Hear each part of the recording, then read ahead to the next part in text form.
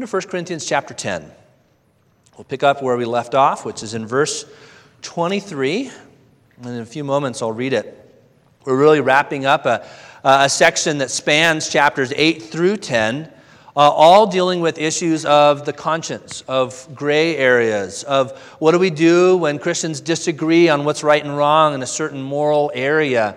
And so it's been building and building and building, and this section really wraps it up, and we'll have a little bit of a summary kind of feel to it. A few years ago, I heard a phrase that stuck in my head, kind of like a song lyric sometimes you'll hear and you just can't get it out of your mind. That's what it was like for me with this phrase. And it was a pastor talking about how churches need not just gospel doctrine, but gospel culture. And what he means by that is that, of course, churches need to get the gospel right, that we need to be accurate in our understanding of how somebody comes to God through Christ. We need to have an accurate understanding of the holiness of God, sinfulness of man, substitution of Jesus, our faith in Him. We're saved by faith alone in Christ alone. Of course we need to get that right. But too often a church will have that right on paper, and yet the culture of the church, the way people interact with one another, the grace they show or don't show one another can sometimes betray the doctrine that they say that they hold to. An example of this we would see in Galatians chapter 2, where if you recall from Galatians chapter 2, Paul confronts Peter, these two early leaders of the church. Paul confronts Peter because Peter, while saying that, yes, people are saved by grace alone, through faith alone, in Christ alone, we don't need to add the works of the law, that's not how he was acting. He was fellowshipping and in close relationship with Gentile Christians until some Jewish Christians came who didn't think he should be doing that. So he pulled back. And he betrayed that unity that on paper he would say they have in Christ. And so Paul confronted him. He said, how can you force the Gentiles to live like Jews? How can you add on to the gospel that you say that you believe? Churches can do this. We can say that, man, we're needy people. We're not perfect. We can say that we're resting on what God's word says alone. But then in practice, we add to that. And we are overly critical with one another. And we don't have a culture that reflects what we say we believe. How can a church grow in this? How can a church grow in a gospel culture? A few things. There'd be an honesty about our own neediness. Rather than pretending like everything's fine and kind of recoiling if somebody's honest about a struggle, we can be honest about that and walk with one another through difficulties. We can know which doctrines to hold with a firm grip and which we can hold loosely, knowing that there's essential things that we must hold to because the Bible is crystal clear. And then there's other things that maybe well-intentioned believers can disagree on. And not everything has to be a fight. Not everything has to be a battle. Or not everything has to be held super rigidly. Churches need to know what to hold loosely. We need to avoid the twin errors of legalism and license. License on one hand saying that, yeah, you can trust in Christ and then just live however you want. That would betray gospel doctrine. Because the gospel says, yes, we're saved by faith alone, in Christ alone, but one who really comes to Christ and gets a new heart, their life begins to change and reflect that. And a license to sin betrays that. But there also can be a functional legalism where we say, yes, we're saved by Christ alone, but we add all these other conditions for how somebody must live that's not spelled out in Scripture, that are maybe issues of conscience. And it's that 1 Corinthians chapters 8 through 10 have been addressing.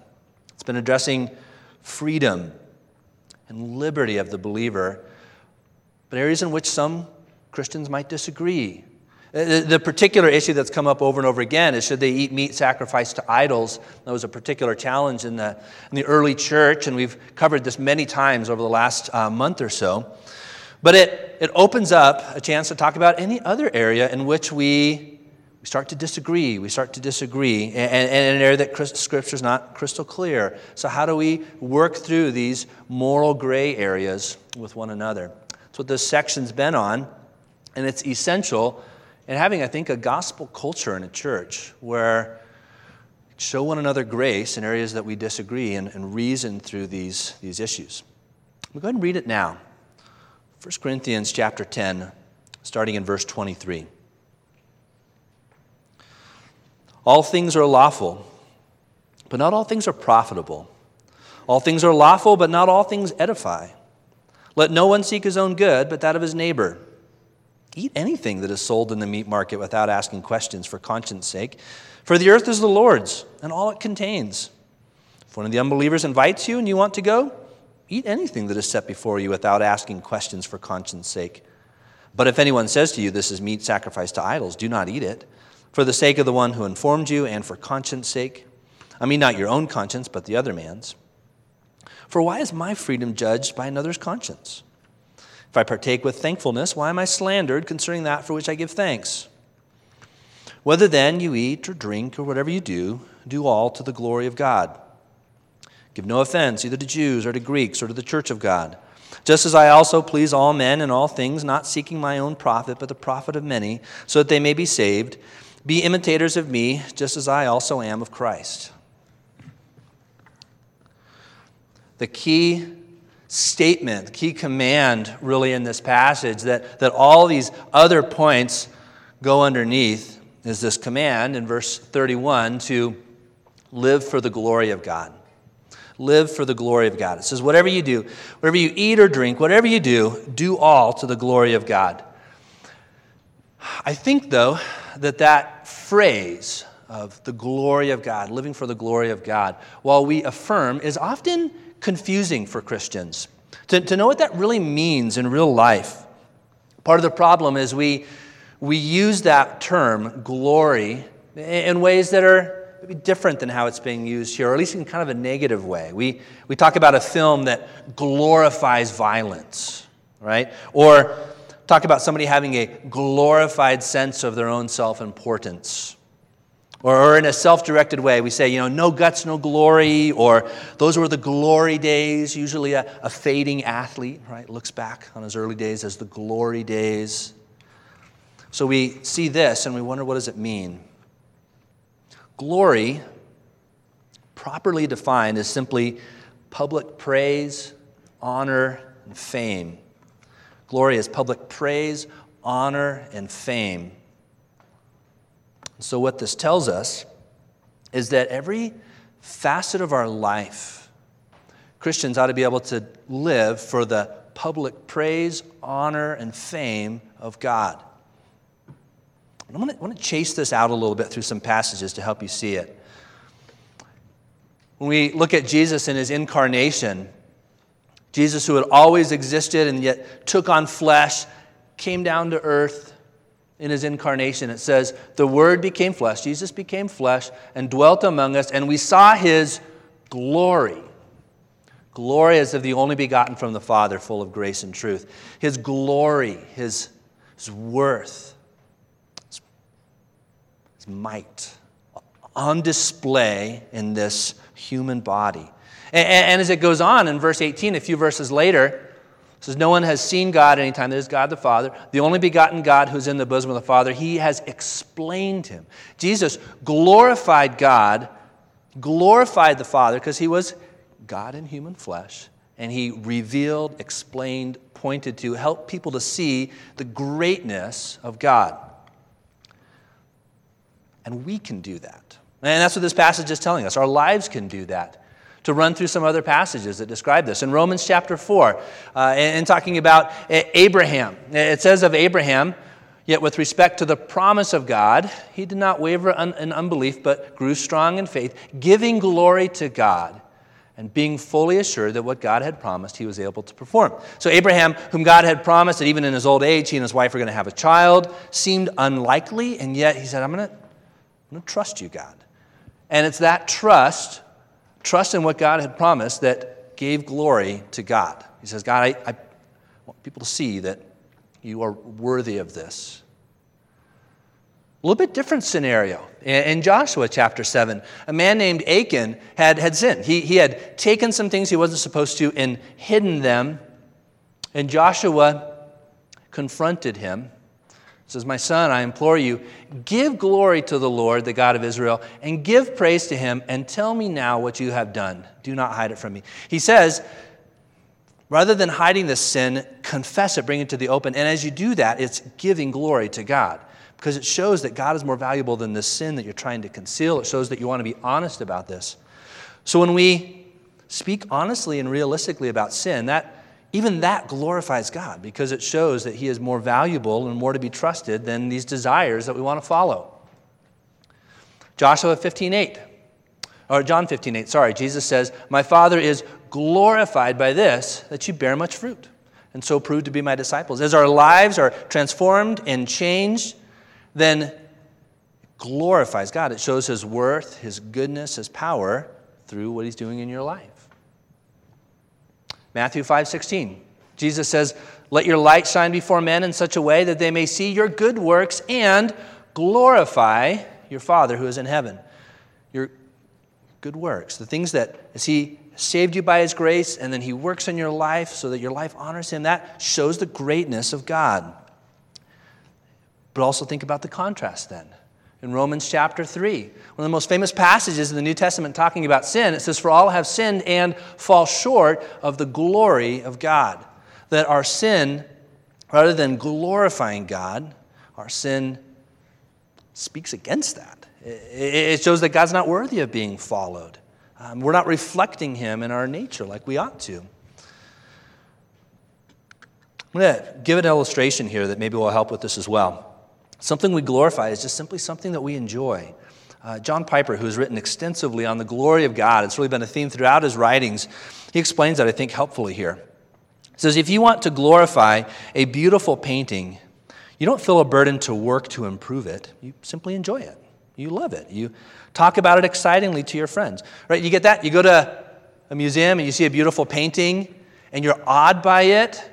It's glorifying in itself. You don't think, man, you know what this needs is a little improvement, right? If I could just take out my paintbrush and touch up this work. No, you just enjoy it for what it is. You tell people about it. Or if someone makes a wonderful meal and serves it up before you, how do you glorify the excellence of the meal? Not by putting on your apron and going out to the kitchen to make a few more dishes or add a few spices. No, you glorify a perfect meal by eating a lot and by feeling contented and saying, right? You guys can do that, right? You think, that's my role for eating, right? But he's saying that's an aspect of glorying in it. You're appreciating it. You're enjoying it. In other words, if it is your duty to glorify something infinitely beautiful and wonderful, there is no burden. It is a pleasure. In fact, when you take from it pleasure, you show that it's a treasure. What does this have to do, though, with this passage on decision-making in moral gray areas?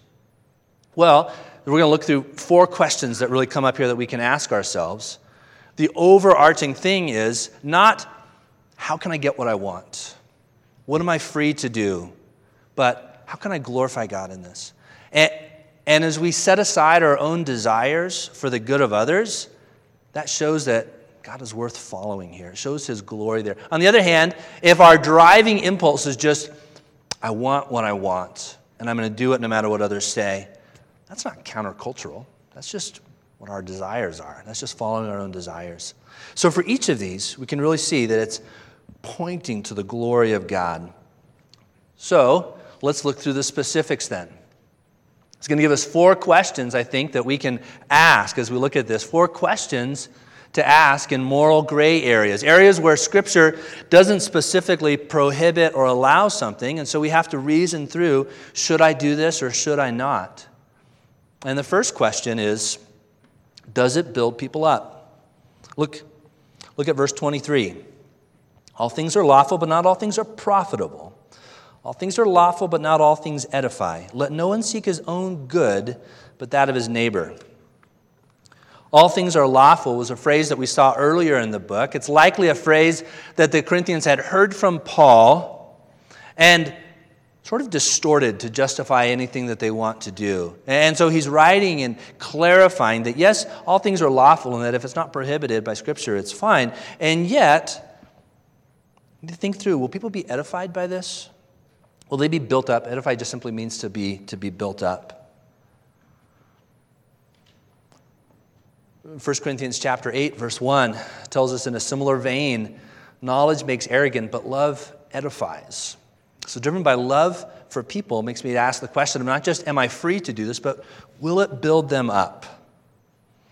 I'm going to give you an example. I want you to bear with me for a moment on this. More than 20 years ago, as a 19-year-old college student, I spent 10 weeks one summer on a mission project with 30 other college students from the Northwest. And at the end of these 10 weeks, as we were wrapping up, a few of us guys decided a really good way to wrap this up would be to go get some cigars and smoke cigars and talk about the summer. Now, bear with me for a moment. That was maybe not the best thing to do, but in our mind, we're thinking, this would be great. Somebody had asked, well, is it okay or not? And somebody else brought up, well, Charles Spurgeon said it was okay, and so we're like, okay. And as we're planning this, though, there was one guy on the trip who was really not in favor. And as I was asking him about it, he talked about how before he came to Christ, which was really recent, just the last year or two before this trip, he had spent half of high school high, smoking pot, just all day long. And he came to Christ and was pulled out of that. And now in his mind, apart from whether smoking a cigar would be right or wrong, is just loaded with this past experience. And he asked the question, does it edify? Like us doing this, does it edify? And to my shame, I just hadn't even considered that. Hadn't even really listened to that concern. That would be prioritizing not just freedom, but what builds up other believers. So, does it build people up? But then it comes back to the issue of freedom again. And so it's good to ask the question, is it indeed an area of freedom? There's a danger in these chapters 8, 9, and 10, that we can take it and just restrict areas of legitimate freedom and then look on other brothers and sisters in Christ with criticism when they don't line up to us in areas of conscience. And throughout this passage, though, it's trying to help us see the opposite, that there's tremendous areas of freedom, and we need to be careful about not condemning and judging one another, that if people come up with different decisions in moral gray areas. And so notice the freedom that's described here. He says, eat anything that is sold in the meat market without asking questions for conscience sake. Remember, the issue here in the meat market is that much of the meat would have been sacrificed to an idol, brought to the market to be sold. And we saw last time that believers shouldn't participate in what's happening with idol worship and going to these idolatrous temples. But he's making the point that if that's happened and it's just at the meat market and you're just buying it to eat, it's just meat. It's not loaded with that. And you can freely eat. For the earth is the Lord's and all it contains. Verse 27, if one of the unbelievers invites you and you want to go, eat anything that is set before you without asking for conscience sake. It says if you get it and eat it and you want to, if somebody invites you to their home, you can go. There's freedom. There's freedom. And so we'll come back to that in just a moment. But don't misinterpret this so that rather than making it something of moral decision-making on your part and preferring others, you're criticizing others and evaluating them, not on clear things of Scripture, but on issues of conscience that you think they should follow as well. That creates not a gospel culture, but a legalistic culture. So we ask, is it indeed an area of freedom? We'll come back to this as well. Third, will it hinder the gospel? Will it hinder the gospel? Verse 28 says, but if anyone says to you, this is meat sacrificed to idols, do not eat it. For the sake of the one who informed you and for conscience sake. I mean, not your own conscience, but the other man's. Changes gears, and then I think comes back to it in verse 32. Give no offense either to Jews or to Greeks. This is verse 32 now. Or to the church of God, but just as I please all men in all things, not seeking my own profit, but the profit of many, so that they may be saved. It says it's not just, am I free to do this or not? Is my conscience clear or not? But non-Christians who are observing this, are they going to be confused if we partake? Is it going to communicate something contrary to the gospel that we're trying to help them to see? Even if it's their own thinking that's maybe off in this. says I should prioritize that because I want to see them come to Christ. I want to see them be saved. So we have to ask the question, will this hinder the gospel? But then there's another question, I think, embedded in this. Verses 29 and 30. Can I give thanks to God for it? Can I give thanks to God for it? I think there was kind of a parenthesis here in verses 28 and the first part of 29, because right before this, it's talking about freedom. Eat anything you want. If the unbeliever invites you and you want to go, you can go. But then verse 28, but if someone says this is meat sacrificed to idols, do not do this. But then it picks back up with this theme of freedom in verse 29 in the middle. For why is my freedom judged by another's conscience? If I partake with thankfulness, why am I slandered concerning that for which I give thanks? We can ask the question of ourselves when we're trying to decide, can I do this with a clear conscience? Is ask the question, can I thank God for this? If there's a movie and you're thinking, man, I don't know, is this okay to watch or not? One thing to ask yourself is after watching it, can I thank God for this experience? Can I say thank you for this entertainment? Thank you for this story. Thank you for this. Or is it like, I'm going to do this, but I kind of just need to keep God locked in the closet, and then afterwards maybe I'll think about the Lord?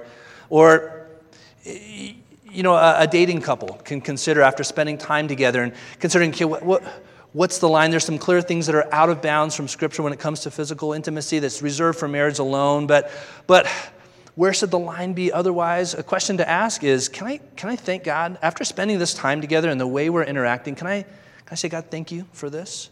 And if not, that's maybe a clear indication that our conscience is not clear in it. And we ought to either hold off until our conscience is more clear, or it's an indication we just should not do that thing. But I want you to notice again, though, this tone of freedom here. If I can thank God for it, if my conscience is clear. Verse 30, he says, why am I slandered concerning that for which I give thanks? It's this tone we want to maintain in a body that if it's a moral gray area that's an issue of conscience that Scripture's not clear on, of not slandering other brothers and sisters who make different decisions, but recognizing it's an area of freedom. All right, well, I want to summarize all this with a flow chart that maybe helps this gives a little meat to it, and we'll give some examples along the way. And so this is really summarizing not just what we see here, but throughout these chapters, 8, 9, and 10.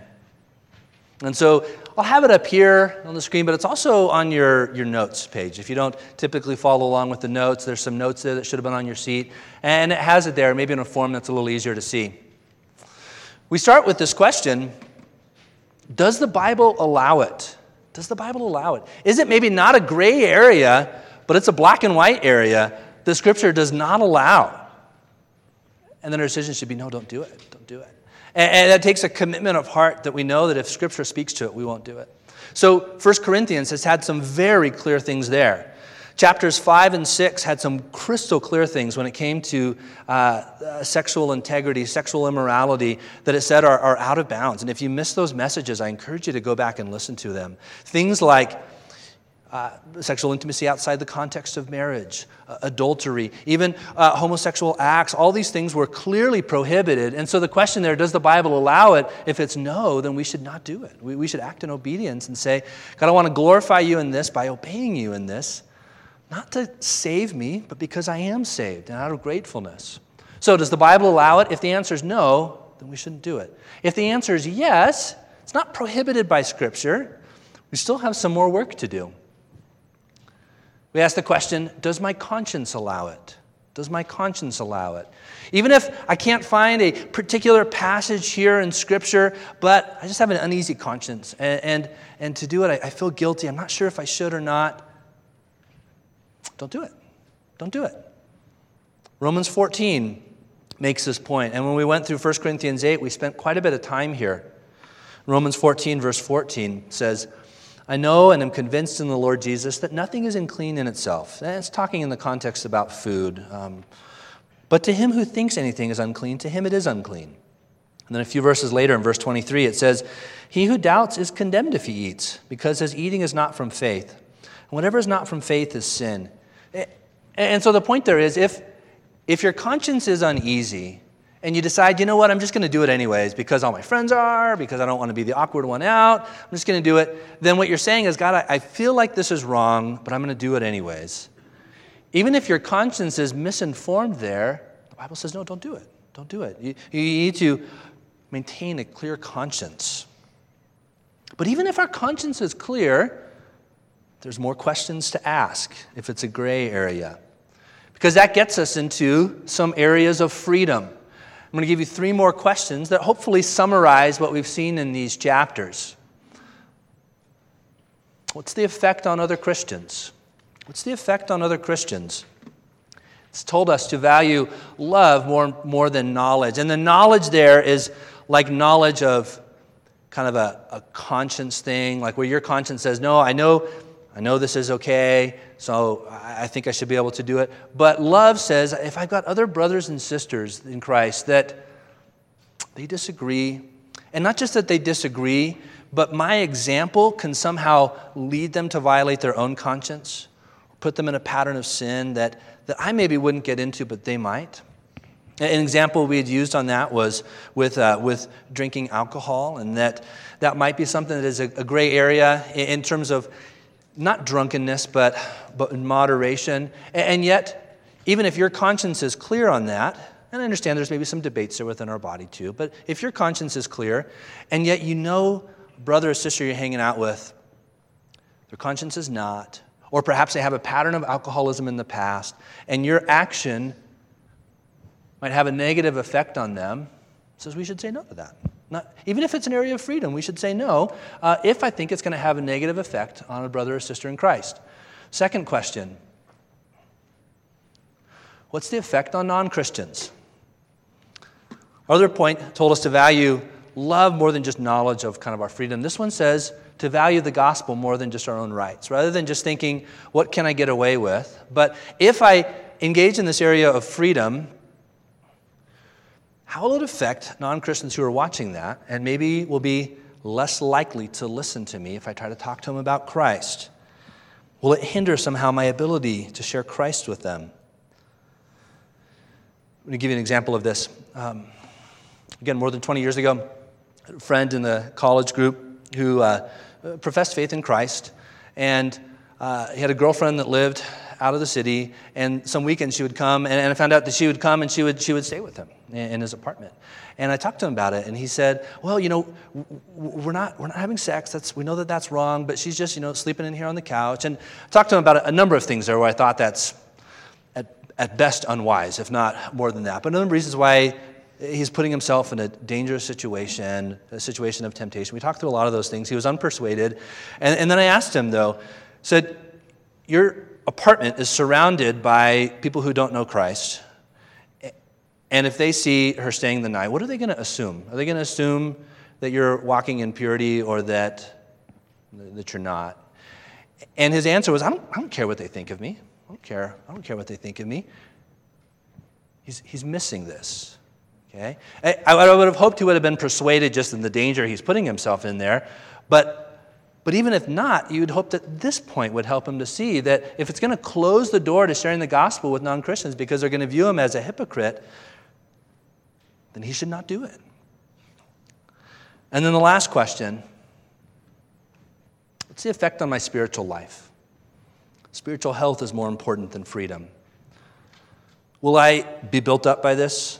Is it profitable? Is it edifying? Chapter 8 had told us to ask questions like, is it controlling? Will it control me? Will it deaden my affection for Christ? Will it make it harder to walk in obedience? If it has a negative effect on my spiritual life, even if I think it might be an area of freedom, I should say no. Now, there's probably 100 different areas that we could ask questions on in this. Love to keep talking on it. If you have questions on this and you're thinking, okay, how does it apply to this situation?